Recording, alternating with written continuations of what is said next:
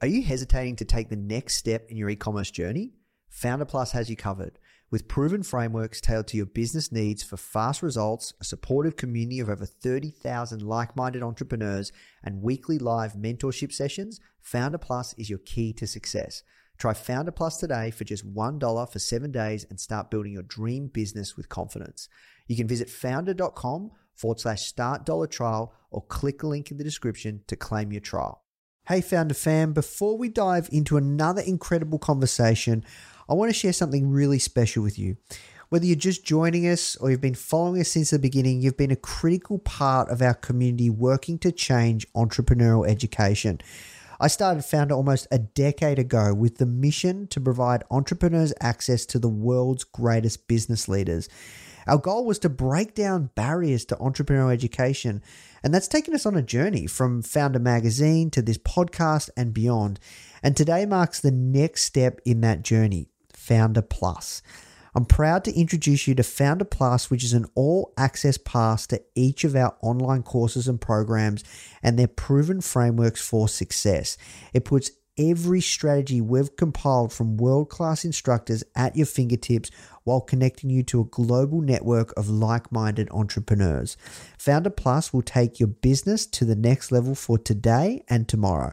So whether you've just joined our family or you've watched us grow from humble beginnings, we're really thrilled to have you join us in this exciting new phase of making the Founder brand and this company the world's best entrepreneurial community to launch and grow your business. So finally, before we get into today's episode, I'm inviting you to come back, check out Founder Plus, and go to founder.com/membership.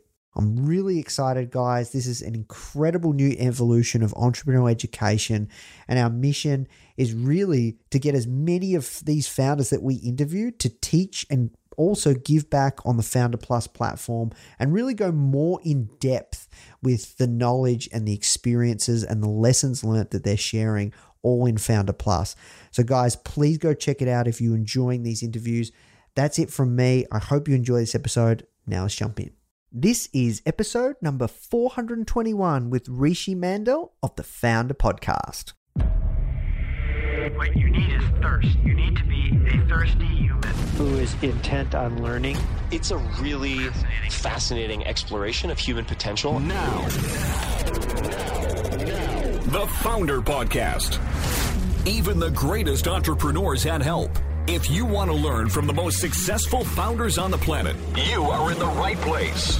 Branson, Mark Cuban, Tony Robbins, Tim Ferriss, Ariana Huffington, Seth Godin, Steve Case, Gary Vee, Sophia Amoruso, Robert Corcoran, Damon John. Learn from the greatest minds in business today with interviews hosted by Nathan Chan. This is not your average entrepreneur podcast.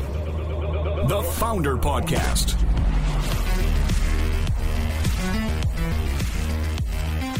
Today's guest has had an incredible career. Rishi Mandal has seen inside of Google and NASA, and now he's building his own empire with Future. It's a buzzy $150 per month fitness coaching app, which has built the largest team of full-time fitness trainers in the US after the military. Future pairs users with a trainer to manage their ongoing workouts through their phone, and they just became the first official fitness coaching sponsor in the NBA. In this episode, we're going to dig deep and discover the lessons learned, as well as the current challenges of bringing something like Future to life. Please welcome to the podcast, Rishi Mandal. Rishi, the first question that I ask everyone that comes on is, how did you get your job? AKA, how did you find yourself doing the work you're doing today? Yeah, it's a great question. As a kid, I, like a lot of the people you've talked to, was always trying to invent things, start things, build things from the ground up. I was born and raised in the Bay Area, and by the time I was in my teens, was around the dot-com boom and got to see a lot of creation around me. And it definitely inspired for me this idea that you can invent things out of your garage. So as a kid, I was coding little, services and web design companies and things like that. The first job I ever had that paid me something was a quote unquote company I started with my sister. And the idea was we went around the neighborhood, we posted, services available. We'll cut your lawn. We'll clean your house. And then as jobs came in, we would basically try to pick up the phone and farm them out to someone else and keep a little bit of a margin in the middle. It turned out we were terrible at doing this as, 10-year-olds and 12-year-olds. And so we ended up having to do all these jobs ourselves. So unwittingly had sort of put ourselves into a bunch of manual labor, which then taught us, don't really want to do that again. And then, the subsequent ideas were web design or, things like that. By the time I was 16, I had a bunch of patents for quirky, crazy ideas, the self-zipping zipper and radio TiVo. For me, my childhood was just about inventing things. I found that to be so interesting. And that was the seed. I went off, and academically kind of went a different way, studied physics and went down the academia path as a researcher for a number of years. And then eventually realized I like this rigor, but I also really like the relentless execution of building something. And I could bring those two things together if I try to invent things. So about 15 years ago, left academia and came to tech, and then have built multiple businesses and several were acquired and, now building another. Yeah, very cool. So I want to talk about future, but before I do, what was the first one that you built 15 years ago? I had an opportunity to join a group of guys who had previously built PayPal. So Max Levchin was one of the founders there, and several other folks from that group. We built a company called Slide, and I originally joined as an IC and raised my hand to say yes to do everything. And as we grew, the org that I ended up leading product for grew and grew, became our primary product, 95% of our revenues, probably 70-80% of our headcount. And so really got to grow with that org and learn from some extremely smart people. That company was ultimately acquired by Google, where I spent some time. And Slide as a company was a gaming company. And so it was this really interesting experiment of how do you, back more than a decade ago, take a rigorous look at growth and scale, analytics, and then marry that to good taste and building entertainment products at the end of the day. So learned a lot doing that. And as a product person, got to drive a property that we launched. And that taught me a lot about management and scale. And then at Google saw the other side of scale, and then went on to build other companies after that. Yeah, got you. And then what happened next? So, had a great time seeing the best of the best at Google doing their thing. This is 2010, so a little over a decade ago. Larry was taking over as CEO, and there was a lot of energy.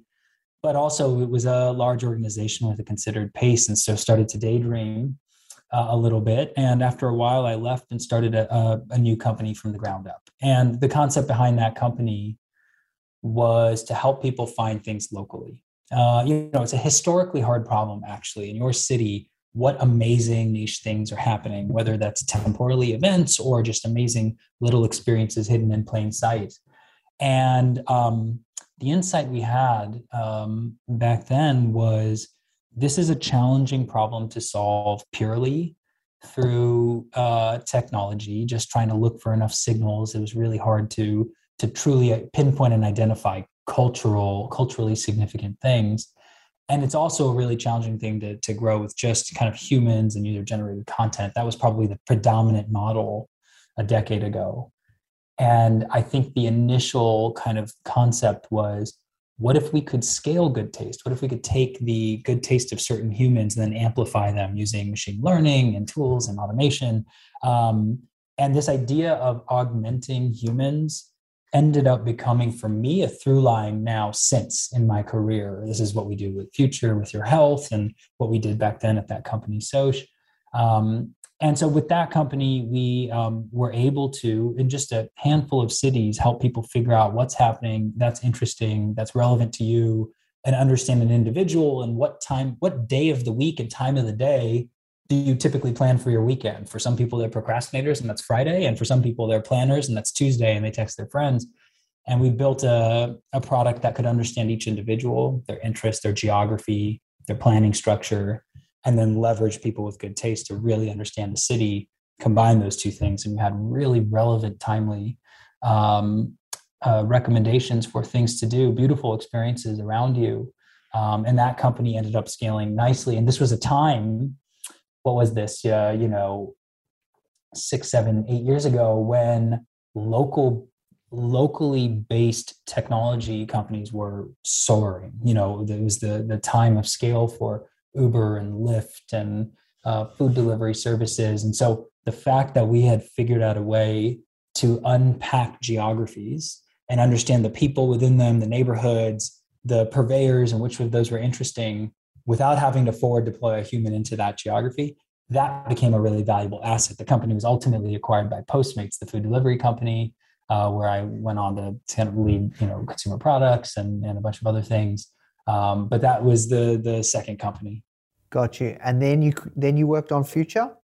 Yeah. So after some time at Postmates, for me, I was interested in working on something high beta that moved me personally, that I thought was really unique and could have a profound impact. And I spent a year as what they call an EAR, an entrepreneur in residence, at a big venture capital fund. And in doing so, I got to see a whole huge variety of companies. And the great kind of exposure I had there was, I would say, a third, let's say, of the companies that particular fund invested in were healthcare companies, capital H, clinical healthcare companies. These are medical devices or drug discovery algorithms, things like that.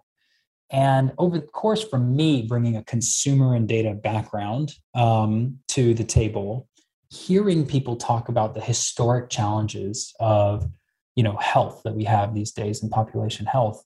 In America here, you'd come to learn that 75% of Americans are obese or overweight. And that number is just increasing monotonically. That 80% of people aren't active enough, despite they're trying and spending dollars and time and energy, and on and on and on. Majority of us live with chronic conditions, and most of us are going to die of these things. Really kind of dissonant picture of huge investments in healthcare, amazing kind of therapeutics and diagnostic sort of technology. And yet, even as we spend in this country, in the United States, we spend, 20% of GDP, trillions of dollars a year, and many, thousands of dollars per capita every single year.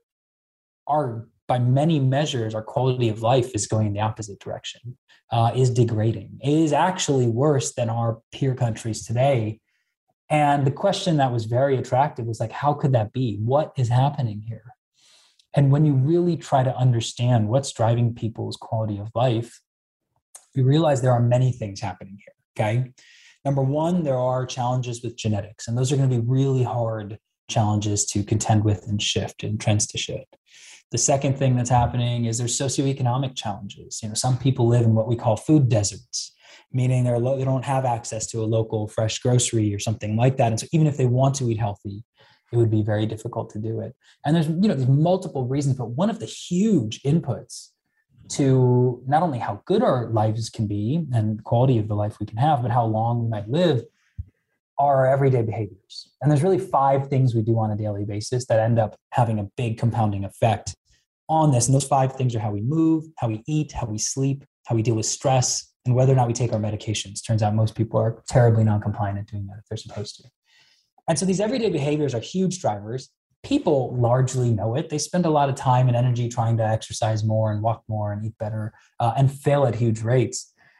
And I think we kind of came to this problem and said, historically, for 30 years, people haven't exercised at a high rate. 80% of Americans don't exercise enough, and that number hasn't changed in 30 years. Instead of focusing on why people can't be successful, let's do the inverse. And let's really understand, where are there subgroups of people among us who have been extremely successful in leading busy lives and yet maintaining high performance or healthy living. And when we started to look at these small populations of people kind of hidden amongst us, let's say an easy example is professional athletes can perform at a very high level for some years on end, despite having many demands on their time. We saw this in tech executives or A-list celebrities. These are small groups of people who can maintain high performance. And we said, what do they do to manage their day-to-day behaviors? And what we found was, with nearly 100% consistency, they all did the same thing. which is they don't try to go online and ingest every bit of content about exercise in the world or nutrition. They are not measuring every little biomarker on their body and staring at charts and graphs and postulating what they should do. Instead, they get help. And what they really do is build a constellation of experts around them. And that might look like having a personal trainer who comes to you and tells you exactly what to do, or maybe a chef who comes and stocks your fridge with 12 meals a week, or a sports psychologist if you're a pro athlete, which is really just a therapist. And on and on and on. What we found was they were solving this problem or these priorities with ownership and getting somebody in their boat with them to help them, to guide them to success and help them sustain these behaviors. And in a word, if you had to use a word, you'd say everyone who can afford it opts for coaching. Why is coaching so amazing? And as we unpacked it, we found a coach is this powerful partner for people because number one, they tell you what to do, sort of obvious. Number two, very powerfully, they keep you accountable to doing it. And then the third amazing thing that a real world coach, if you had someone standing next to you, coaching you in your fitness, does for you is they take the time to get to know you. A lot of the interaction is talking about your family and the vacation you're taking or your sports team you're following. And so when we really realized a human is an incredible resource to have, a coach is an expert is an incredible resource to have. They tell you what to do, they keep you accountable, and they get to know you. We started to think about how can we do that for many more people? To get this expert in your life in the real world, $100, $200 an hour to get a personal trainer. If you want to see that person multiple times a week, that's, $20,000 a year? That's a 1% solution ever. And the question became, do they really have to be standing next to you all the time to tell you what to do, keep you accountable, to get to know you? And our hypothesis became maybe not. I started the company 5 years ago with my co-founder, Justin Santamaria. Justin was on the original team that built FaceTime and iMessage at Apple and, ran communications for iOS for, almost a decade, really, which was an exercise about connecting people from afar who are not sharing space and time. How do you build intimacy and connection? And then went off and oversaw the guest experience at Airbnb for a number of years. And again, guests and hosts don't share space and time. How do you build trust and transaction and all of these things? And so about 5 years ago, we said, hey, I'm a former athlete and have this perspective that people will move people when it comes to something like exercise. And he had, a decade, 15 years of experience connecting people digitally. And we started this company, Future. And what Future does today is we give you a connected coach. We are today the largest employer of coaches and trainers in America. We have many, many very talented coaches who are all employees of our business. When you become a member, we pair you one-to-one with one of these amazing people. And through our app, they build you a training plan every single Sunday for, no week is like the next. Our app will guide you through every single workout. We send you an Apple Watch so your coach can see if you're actually doing it or not, where you're taking breaks, what your heart rate's doing, all of the nuances of exercise in order to drive accountability. And that's what's really new here. Is accountability in consumer health or fitness has never really existed at scale. And then we connect you with that coach over text message, and they're very proactive. They're typically the first person you hear from in the morning, minutes or seconds after you finish a workout, you hear from them. And we build time in their schedule to think about you outside of your fitness, which again, we've never seen consumer health or fitness companies ever really think about that at scale. And the totality of this is we give you a really amazing coach who's connected with you every single day.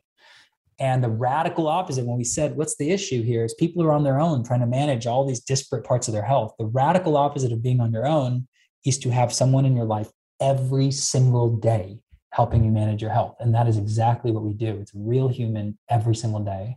And that's what Future is. We really focus on your fitness today. And we have, I think, a lot of possibility to help people with more and more parts of their day-to-day health. Yeah, wow. What an incredible company and vision. Lots of questions off the back of this. First of all, what were the earliest challenges? Because that price point is pretty crazy. Like it's $150 a month, right? That's how much you guys charge. Right, yeah. And how did you get that? Been. Yeah. So how did you allow that personal training? Obviously, they're not with that person, but yeah, how did you make those unit economics work? Talk me through the early challenges, because that sounds like it would be hard to do. Yeah. let's talk a little bit about first pricing, right? The only other way to get one-to-one attention in this way would be something like personal training, which might be $100 a session. And if you want to see this person multiple times a week, can easily be $1,000 a month. And so Future is about, our average customer works out 16 times a month for $149. They pay $9 a session. So it's a true order of magnitude reduction of one-to-one, true expertise, guiding you through every single workout, planning them, keeping you accountable, all the things you would expect of a coach. The way we approached pricing was, I think, the way you would approach a lot of things at a young company with a new concept, which is to try to build an idea bottoms up, top down. Does this make sense? And then for those two things to meet. And so bottoms up, we really tried to understand, what does it mean to be an incredible, responsive, hands-on coach? And what would it take for us to go get skilled coaches? 80% of our coaches come to us directly from a professional sports team or a Division I college program. These are highly skilled and trained coaches. What would it take for us to put an amazing coach like that in your life? And how do we, allocate their time and make the unit economics work so this can be a really functioning business at some scale? And so $150 a month started to make some sense from that perspective. And then top down, what do consumers pay for fitness? And what we found was, yes, they pay $50 or $100 or $200 an hour for a coach, but not many people are doing that. As we said, when you think about gym memberships, anywhere from $75 to $200 a month is, pretty normal. When it comes to boutique fitness, think about this. This is all before pre-pandemic. It was pretty customary for tens of millions of people in this country to go and do boutique fitness at $30 a class. If you just do 2 of those a week, you're talking about $300 a month nearly. And so when we started to triangulate, we said, this is actually a really reasonable price point in kind of high affinity fitness, high touch fitness, and powers a really great business. It's an order of magnitude reduction in terms of the cost of coaching. Let's go and see if we can make this happen. Now, understanding, as you alluded to, this is probably 15 times what people pay Netflix. And so this is not a drop in the bucket by any means. And it just meant that our hurdle for delivering value was going to be that much higher. And, you know this, you talk to lots of founders in the early days of your company, you are in the business of winning advocates, one at a time. And so we knew that if we set a price point that was quite high, the hurdle would be extremely high to win what are truly advocates. And then designed our service around that and said, what is remarkable? What is 10 out of 10? How do we deliver that? One of the things that we did in building the company early on was, and we still adhere to this, is building the company in phases and stages and not trying to boil the ocean. And I just said, what do we want to do over the long term? Take hundreds of millions, billions of people, help them with every aspect of their day-to-day health with a real human coach. That might be multiple coaches. And that can be an overwhelming proposition. How do you go from 0 to there is a hard line to draw. But what we really thought through was, how can we use capital and focus to really solve one problem at a time? And the first problem for this company was, could we even in small scale coach at an incredibly high level when we're not standing right next to you? Because the real world comp it's richer when I'm standing right next to you. So if we're 1,000 miles away from you, are we going to be out of sight and out of mind? Or can we still actually direct you safely, effectively, what you should be doing, keep you accountable, do all those things? And we spent a bunch of time trying to understand, what does great quality coaching look like? And then can we administer it when we're not there? And I can tell you more about how we went about setting metrics to help us ourselves understand if we're achieving that. But we just focused maniacally on that, which meant we were not worried about consumer acquisition early on. We were not worried about being on every platform. And we built a small surface area product, gave it to a discrete number of people, and we're judging, are we coaching at a high level? When we started to, understand that, yes, we can coach at a high level. We can give people intricate workouts for every micro need. We can keep people accountable. We can see into the data and really understand what they're doing. Then the next phase was, can we create anomalous consumer outcomes? And are people thrilled about paying $150 a month? And this is to the heart of your question about pricing. What we did here was say, what do anomalous consumer outcomes look like? In fitness, there's a characteristic retention or churn curve. Okay. When people pick up a new workout routine, very typically half of people will no longer actively be doing that after 3 months, after 90 days. This kind of checks out right with our intuition. January 1st, people join the gym. By April 1st, about half of those people are not as actively doing it. Half are still hanging on. And then, on a year on, 80% of people have churned. And this is the 20% who will persist year over year.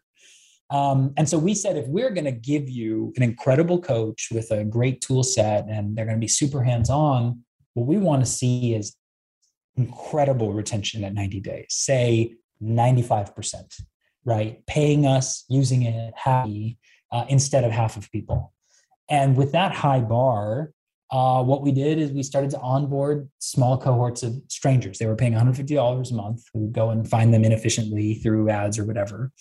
And we were purposeful to find a broad spectrum of people, beginners, men, women, old, young, so on.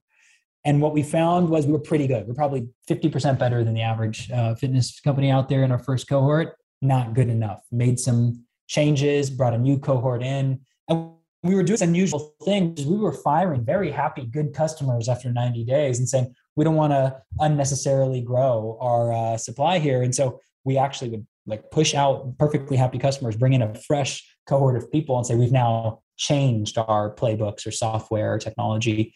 And then we look after, 90 days, how are these people retaining? We kept doing this cycle until we found that very consistently we were able to drive insane consumer outcomes, unbelievable retention, unbelievable NPS. Our NPS is 90. It's off the charts how happy people are having a coach in their life every day. And that's when we said, and we had some other benchmarks. Okay, we think this second phase is over. And the third phase was all about scaling up. And that's what we have been doing. And then the next phase of this company is about laddering up into other aspects of health. And so that will come.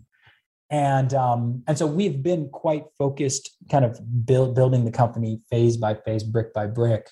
And so we were not early on tying ourselves up in knots of, at this price point, can we scale it and so on? We said, let's solve the next problem in front of us. And then let's go and think about scale. Interesting. So that journey of getting the unit economics dialed in, especially more than anything, just around retention, how long did that take and what did the team look like and how much money did you raise during that period to bring that to life? I'm curious. Yeah, that coaching and consumer, those two phases were probably 18 months to 2 years of the company. And that, requires a lot of patience. Our friends are like, what are you working on? You have no website. And, in terms of customer scale and so on, when we started the company, we said we are willing to be misunderstood for 5 to 7 years. No one's going to get it. And then suddenly people will get having a coach every day is like this amazing thing. And so we, that was probably a 2-year cycle. The team was incredibly small. The team is still incredibly small compared to the size and revenue scale of the company. And, as a multiple time founder, I think you come to understand my job here is to prove or disprove this thesis. And so I have no interest in getting the company out over its skis. And by increasing our cost structure too much, we limit the number of shots we can take on goal because, we're burning a hole in our pocket. And so we kept the team very, very small. In the phases I'm describing and talking about, our core tech team is 5 to 7 people. And our coaching team was the size, appropriate to scale to our client base. And then that was it. And at the point at which we said, this is really interesting, then, we brought on a major ops team, grew our product and engineering team and said, okay, can we drive efficiency in this system? And then as we started to scale, we built a marketing team and a lot of other functions that we had to build to support the company. And so now today we are, bigger, but for the first few years of the company, it was a tiny group of people very specifically looking at some indicators of, are we onto something truly unique in consumer health and wellness? Fascinating. So for 2 years, it sounds like you self-funded. You didn't raise any money. We self-funded the first 6 months of the business. Then we did a seed round that was small, maybe $3 million. I don't know if that's small, but for the time it was modest. And then in our totality today, we've now raised $120 million. So we've started to really scale up the company as we've validated our unit economics make sense, our consumers are incredibly happy, our coaches are productive, our scale is, multiplying. And so, then we've started to invest into the business pretty aggressively. Hey guys, I hope you're enjoying this episode and learning a ton. As you know, in this series, we interview some of the greatest founders of our generation to find out how they did it. However, if you're thinking of starting your own business and you want to hear from some incredible stories from everyday people like you or I who are actually in the trenches, only been building their business for maybe 1 year or 2 years, like that are building right now and they're really in the early stages, but they're getting success, you should come and check out our new podcast, From Zero to Founder, hosted by our community manager, Molly Flynn. These are in the trenches stories from our very own successful students that have gone through some of our programs. People just like you who are deep within the process of building their very own successful business. These are the founders of tomorrow.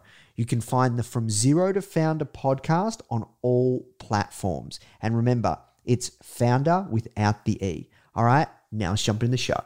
I'd love to talk a little bit more about the early days, just around kind of, he's clear that you're a really solid product guy. That is clear throughout your journey, right? What metrics were you guys using for success? You talked about NPS, but like for founders in the early days, because you're essentially looking for product market fit, but even beyond product market fit in those first couple of years, you would say, right? So what metrics were you tracking? And for founders that are looking for product market fit or in the early stages of building just a great product, what are you tracking? What recommendations would you have? Yeah, I think there's 2 recommendations I would have. Number one, optimize around as few things as possible so you can focus your team. And when we were in that phase around, are we driving anomalous consumer outcomes? The way we sort of phrased it narratively, which we try to do things narratively and then turn those into measurements, was, do people stick with this in a way that they don't stick with any other fitness intervention? The history of consumer fitness is people pick up a bunch of amazing and interesting and efficacious solutions, whether that's a local class or a piece of content or a piece of equipment, but nothing sticks, right? If 80% of people don't work out enough, and that's been the case for 30 years, despite boutique fitness, at-home fitness, and all of these things, people pick things up. Life is hard and crazy and disruptive, and nothing sticks. And so that pointed us towards what is truly interesting and differentiated here will be retention, not of payment, but of usage. And then the second thing was, are people incredibly happy about having a coach in their life every day? And so when we wrote that narrative, we focused our minds and said, okay, what we're thinking about then is high retention and high happiness. And I said NPS. We also had our own measure of asking people, parsing and sort of translating their answer into a sentiment score of our own. We also did NPS and kind of came up with multiple measures to say, are people highly adherent and are they happy? So 2 metrics, right? Very simple. But the second piece of advice is it's really easy to trick yourself. And I think I would fall prey to this myself as an early founder, or, because to be a founder, you have to be pretty clever. And I've heard multiple of your people you've interviewed say you also have to be an amazing storyteller. So all of that is true. And now you also have to sort of be in the lab, truth seeking. Am I actually driving great results? So I'll give you some examples of what we tried to do to make sure we really were getting signal. And the first thing we did is we said, if we are looking for great long-term retention, then we need to almost stack the deck against ourselves. And so instead of selling 3-month plans or 12-month plans, which would have sort of at the front door, weeded out people who are making a big commitment, and then you could sort of trick yourself. Our 3-month retention is great because 100% of people paid for it up front. We only and still sell future monthly. We remind you monthly, which most, Netflix doesn't do that. And we charge 10 times what they do. And in fact, we remind you a week before your first recurring charge. And we say, hey, you've been using this thing in a week, we're going to charge you. If you're not loving it, like, you should cancel. And we set up a whole, like, a guarantee. If you cancel, within your first month, we'll give you all your money back. I'm sorry it didn't work. And so we tried to almost stack the deck against tricking ourselves on this retention front. And the goal there was to say, do we really, truly, with great signal, see great retention? And then, the same thing with NPS. If you ask everybody at the right point in their journey, at the beginning of their journey, they're all excited and their rating will be high. And so we came up with a way to poll people across a spectrum of experience and make sure that we're getting a great read on, are people actually willing to recommend this to their friends? And so I would say the two things are focus on as few indicators as possible. It sharpens the mind, and it galvanizes your team to really pick the right order of operations. And two, make sure you're not tricking yourself. Those I think those two approaches really served us well early on. Great advice. First customers. Talk to me about your first one. How'd you acquire it? How'd you acquire your first customer? Do you have the story? What did that look like? Are they still with you today with your legendary retention? Yes. So I'll talk about our first customers. We tested on ourselves and things, and then we finally found real customers who we didn't know who were paying us money. And I think I mentioned this, which is, we were looking for cohorts of people who we didn't know. We found them, let's say, inefficiently using Facebook ads or something, and all we were interested in doing was getting a large enough cohort where we thought this could be statistically significant, that we can see an effect size here. But what we did purposefully was look for people across the spectrum. So we were not looking just for people who were hardcore in exercise or people who were just beginners. We were looking for a broad spectrum of people. Our belief was that coaching can be incredibly valuable for everyone from the novice or the beginner all the way to pro athletes. And if really fundamentally what we give people is expertise, accountability, and flexibility, everyone can benefit from that at different seasons of life and days of the week. Of course, the pro athlete or the hardcore person will use a little bit more of your expertise as a coach, and the novice will draw on a little bit more of the accountability. So what we actually did was, as people came in, we asked them, what are your goals? What is your experience level? Where are you located? Some things about demographics. And we purposefully built cohorts of people who reflect the population. This actually is still true today of Future, that a third of our members are complete novices, 0 workouts coming in, don't have a routine and are looking for something that will work. 20% are on the far other end of the spectrum, 7 days a week. We have pro athletes, Olympians, college athletes, and normal people who work out 7 days a week. And then 50% are in between. And that is quite reflective of the population. And it served us really well to do that. To your question of our first cohort of people, and I think I can remember the very first of those customers. I can confirm that customer number 1, is still with us today, 4 years later. And a high percentage of that group, as I sort of said, still working out with their coach 4 years later, multiple times a week and all of that. Yeah, wow, that's awesome. So love to kind of go a little deeper on the subscription side. What advice would you give to a founder that is looking to go from a one-off product selling business to a subscription model? I would say certain product, service, or interaction types lend themselves well to subscription. And in this case, one of the things I love about Future, this idea of a connected coach, is that we were not wandering in the forest wondering what will fitness look like in the 21st century. There's a real world comp for what we do. And that real world comp is effectively a subscription product, right? You usually buy a bunch of personal training sessions in a bundle, and then you see this person on a schedule. And that behavior lends itself really naturally to a subscription. What I will say we learned along the way about charging people a lot of money for a subscription is that people are really hesitant or downright unwilling to pay for software. If you go to the App Store and you see a note-taking app that's probably amazing and beautiful, but $20, you're like, whoa, that's crazy. I'll just use the Notes app. And so if we were really trying to sell Future as an app or a piece of software, that was $150 a month, I think we would have gotten absolutely nowhere. And I think we sort of did learn this lesson along the way, that people are actually unwilling to pay for software, but they're extremely willing to pay for other people's time. And, if you think about folks in your life who help you, should you be so lucky as to have a housekeeper or a gardener, or someone who takes care of your pool, or an EA, people in your life who enable you, you don't really think of those people as a subscription. You think of them as talented people who do something valuable for you and you pay for that. And so one of the really big unlocks that we discovered early on was, instead of trying to really talk to you about future, we would try very early to match you with your coach to help explain why that coach can unlock you, to actually give you, even if you didn't ask, a sense of this person overall, the name of their dog, what they look like, and where they live, and all of these things, where they're from originally and where they went to college, and people find points of resonance in that.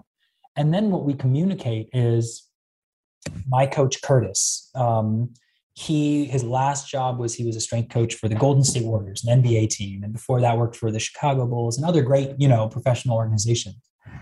And what we were able to say to a customer is, this guy, Curtis, is going to be with you 7 days a week. He's literally going to be responsive to you. He's going to build a new plan every Sunday, keep you accountable, adapt your plan daily as you have questions or needs. And for all of that, it's going to cost you $5 a day to have Curtis on call. And I think people were like, that's an understandable trade. $5 a day, and I've got this coach who's always there for me. $5 a day, 30 days, $150, right? A month, and we'll bill it monthly. That, I think, when we built an understanding of the interaction model, and by the way, we will communicate to you that your coach's average response time when you text them, including nights and weekends, is under 30 minutes. It's like mind blowing. And you're like, I'm totally willing to pay for somebody to be right there and responsive for me. So that was a great finding for us, that showing you the use case, matching that to the way we build this, really showing you that it's actually someone's time you're paying for, and the software is just an enabler here. All of that helped it become a no-brainer for people. Frankly, we don't have a lot of trouble. Once we can communicate to you the power of having someone in your life every day, the rest takes care of itself. Yeah, I think that's a really great point out around this idea that you're actually getting somebody's time, and most technology businesses are not scalable with selling a person. There's two-sided marketplaces, right? But in this subscription type model, they tend to be just the digital product only. So how many coaches would you be able to share? Maybe not exact numbers, but is it in the tens of thousands, hundreds of thousands of coaches you have? It's a little less than that, but what I can say, and I think I did mention this, is we employ our coaches. We are vertically integrated. And the strategy of the company is vertically integrate to deliver a 90 NPS efficacious solution around fitness. And what we didn't talk about is, when we do that and put a coach in your life, our average customer not only works out a ton, way more than any other platform product we've ever seen, brick and mortar or digital, they're happy with it like we talked about. But on average, our average customer trades 4 text messages every single day, 7 days a week with their coach. This is we haven't seen many things like this. Maybe WhatsApp looks like that four times a day, every single day, but nothing else looks like that. It's certainly no health product. And what ends up happening is, when we manage your fitness, we do an incredible job, and we're there for you, we're proactive, we're skilled. Naturally, 94% of our members end up asking their coach for help with how they're eating. 40% volunteer they're not sleeping enough. 30% talk about being stressed or depressed or needing some help, mental wellness on that front. And what we see is an opportunity. The strategy of the company was vertically integrate. That will be more challenging. We are employing all of these coaches, and we invest deeply in that workforce, but it allows us to deliver a 10x experience. And then we will have an opportunity and the surface area with this customer to help them with more and more. Perhaps we plug in other experts in to help you with how you're eating and sleeping. And so that vertical integration means we're not this open marketplace for a bunch of coaches who do this on their side. This becomes the central focus for those coaches. And what I can say is we're employing these coaches. We are the largest employer of trainers and coaches in America, as far as we can tell. We employ more coaches than the entirety of the NBA, the NFL, the MLB, the NHL, the big four sports leagues combined by a long shot.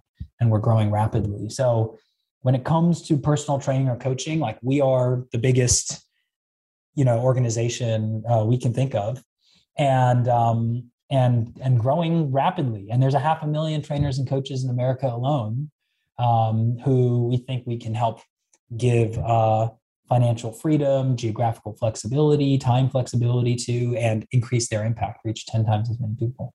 Awesome. Conscious of your time, have to work towards wrapping up. This is awesome. Retention. What recommendations would you have to founders in early stages of moving to a subscription model that you'd like to share with the audience? Any goals, hard lessons learnt? I think we did it backwards, actually. We did not take a product and try to systematically turn the screws to incrementally improve retention. Of course, that is a forever pursuit of us to just make future more valuable and useful for people. And the score will take care of itself if we create great inputs. Our foundational first question was, is this behavior retentive and delightful? If it's not, we're not interested in spending a bunch of cycles on this. Obviously, we suspected it was because, like I said, there's a real world comp, and people who can afford to have a coach and a trainer, like professional athletes and A-list celebrities and executives and the other people who are so fortunate to have that, they keep their coach for years. They invite this coach to their wedding or vice versa, and build a real one-to-one relationship. And the relationship itself, the fact that your coach and you actually talk about the vacation you're taking in your family, that actually makes it even stickier. And so we said, if we can create a really good comp for this sticky but economically unavailable because it's so expensive, sort of relationship or service, then we believe and will measure that this is as retentive as that, if not more, because it's 10 times cheaper. And so I would say what we did was very early on stack the deck against ourselves and say, is this fundamental behavior very retentive? Way more retentive than the comps of brick and mortar or digital fitness. And when we saw that it was, and this is what I love about Future, is we've only built a tiny, tiny fraction of what we want to build. And yet people love it and they're clamoring for more. It's got all sorts of issues, but they want more. This for us was the sign of product market fit, or you said product market fit and beyond. This was the sign that this is like an investable idea for us in terms of our time. And so we really did start with that question because, like I said, the history of consumer fitness was people pick things up and nothing sticks. And so the core innovation we said was coaching is sticky. Can we validate that? And if we can validate that up front, then what we will do is build for many use cases and try to be as efficient as we can so we can lower prices or offer tiers of coaches and do all these amazing other things. But that was the foundational question you asked. Awesome. Couple last questions. One, where is Future 10 years from now? And what's the end goal? The goal with the company is to help you with every aspect of your day-to-day health, probably the non-clinical aspects. And that's how you're moving, how you're eating, how you're sleeping, how you're just dealing with your day-to-day stresses. Like I said, the status quo today is for people they're expected to deal with these things on their own. In addition to having a job or two, and then a partner or a family, or they're dating, and they've got social obligations and bills to pay, the societal expectation is that you and I will also figure out how to move enough and eat right and sleep more. And that is absurd. So our goal is to take that off of people's plates. Don't try to become a domain expert in these 5 disparate areas. We will put people in your life who understand you, get you, are there for you every single day. And so 10 years from now, we are doing that for millions and millions of people. And we are helping many more people come into the field of being a personal trainer or a nutritionist or a coach or, these types of things, because we've built a tremendous amount of technology to help a coach with the IQ of being a coach and the EQ of being a coach and how to manage all of that. And that is really the core of what we've built as a company. So one-to-one human interaction, we think, is the point of differentiation. What I would say to any young company is, as early as you can, find your point of differentiation and lean as hard as you can into that. And when it comes to fitness, which is a crowded consumer market, and a mature market, which has huge tentpole brands, called like Nike and Apple and, many more, the only chance we're going to have is if we're talking to the consumer about something that nobody else is. And none of those brands are saying, I'm going to put a person in your life to see you every single day. Most of them are, here's a system, or here's a piece of equipment or content, and then it's up to you. And we say, we're going to talk to you. We're going to see you every single day. And so that became the mantra for the company is take that uniqueness and talk about it as loudly and as early as we can. We'll be there for you every single day. And then do this in many other, aspects of health over time. Incredible. Thank you so much for sharing. I'm excited to see this come to life and watch from afar. You've definitely sold me. I've already got a PT though, so but so you get it. Yeah, you totally get it. Yeah. All right, so we'll move to the hot seat round. Just a few last questions, kind of rapid fire. If you could go back to your first day in business and give yourself one piece of advice, what would it be and why?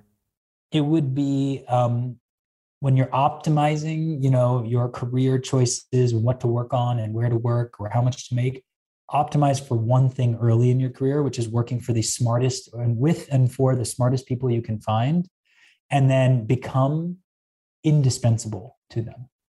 This is I think the thing that paid off, for me, and I think I can see many others, which is go work with high potential people and then raise your hand and become indispensable to that company. If you're going to go be an engineer at a company, become indispensable, be proactive, work on, whatever you're tasked with, and do an incredible job so people want to depend more and more on you. And if you can do that early in your career, then you will naturally meet your future co-founders, investors, employers by surrounding yourself with really smart people, finding your way in, and then becoming indispensable.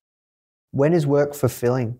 That changes through the seasons of your career. And I would say work is extremely fulfilling at this point when two things happen. They're both people driven. When we hear from customers and what they tell us is, nothing else I've ever encountered could have helped me get to this place. We get letters every day from customers who talk about, I was able to reduce my A1C and I can cut back, my blood glucose. I can cut back on medications because of lifestyle changes I made, and having a person in my life was a great catalyst for doing that. That type of thing where this was a unique solution that helped someone get a really big outcome. Those types of things are huge.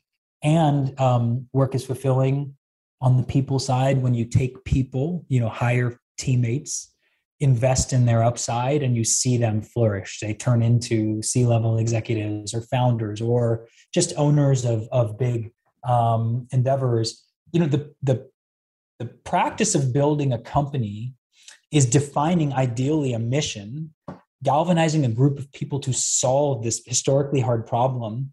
And then what? You don't stop when you solve it, when you're Google and you've now become the largest search, you don't just dissolve. The question is, what happens next? And the great joy or opportunity of building a company is then taking those resources and people and finding hard problems that we can go off and solve. And so it really does become about people at some point in your career, I think, or at least it has for me. That's when work has been, really exciting and fulfilling. What's the best piece of advice you've ever been given? So my dad, I was raised by Indian immigrants, and my dad used to always say this thing to me as a kid, and I would, shrug it off as a kid. And he used to always say, Rishi, the plan is always useless, but planning is not useless. And he would always say this, the plan is always useless, but planning is not useless. And as a kid, you'd be like, what does that even mean? What are you, Yoda? I don't understand. And I think what I came to understand over time was that, let's say you sit down and craft a plan for future of the company at the very beginning. As soon as you get your first cohort of customers or you encounter the real world, a lot of your assumptions are going to be proven false. And now the plan that was so well thought out is totally off track, or you're going to go 45 degrees in this other direction. And so for some that can be disheartening, but I think the actual plan, the process of building that plan, of asking yourself, what are the major levers here? What is the framework I'm operating in? Why would I work on this? What's important? That actually creates the prepared mind to react when you get new information.